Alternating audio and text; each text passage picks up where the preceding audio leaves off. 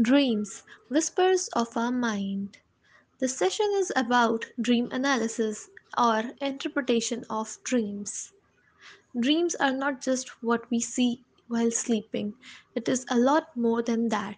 It reveals our unconscious minds, that is, what is going on in the back of our mind, the hidden desires, thoughts, and emotions. Recorded dream.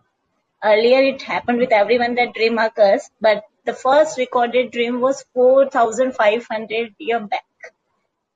Okay, and you will surprise by knowing this that Albert Einstein, uh, he one night he just sleep at their routine, and at some point during their REM sleep, like rapid eye movement sleep, he just came with a dream, and that dream gave them that particular E is equal to MC square formula. Similarly, with that mathematician Srinivasan Ramanujan, and there are many more famous scientists. They occur with that dream, and next day they have some formula or they have some solution with them. So dream analysis basically started with them. Okay, so when we are talking about dream analysis, we all know that there are two type of dream. One is REM sleep, which is rapid eye movement sleep, and another one is non-REM sleep, which is non-rapid eye movement sleep. We also call it as a deep sleep, right? In deep sleep, there are four types of waves, which is alpha, beta, theta, gamma, and theta and delta. So when we are in deep sleep, that is theta and delta. When we are awake or relaxation, that is beta and alpha. But the point when we are dreaming, at that time, we are not in alpha, beta, theta, or delta.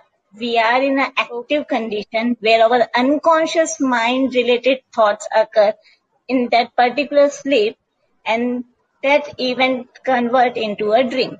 So this is all about the dream.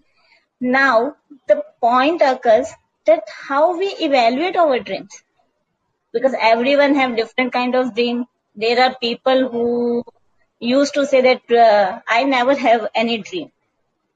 There are many who comes with the same dream again and again. So this is the point where we have to understand why these things are happen with individual and how we are able to evaluate such kind of things.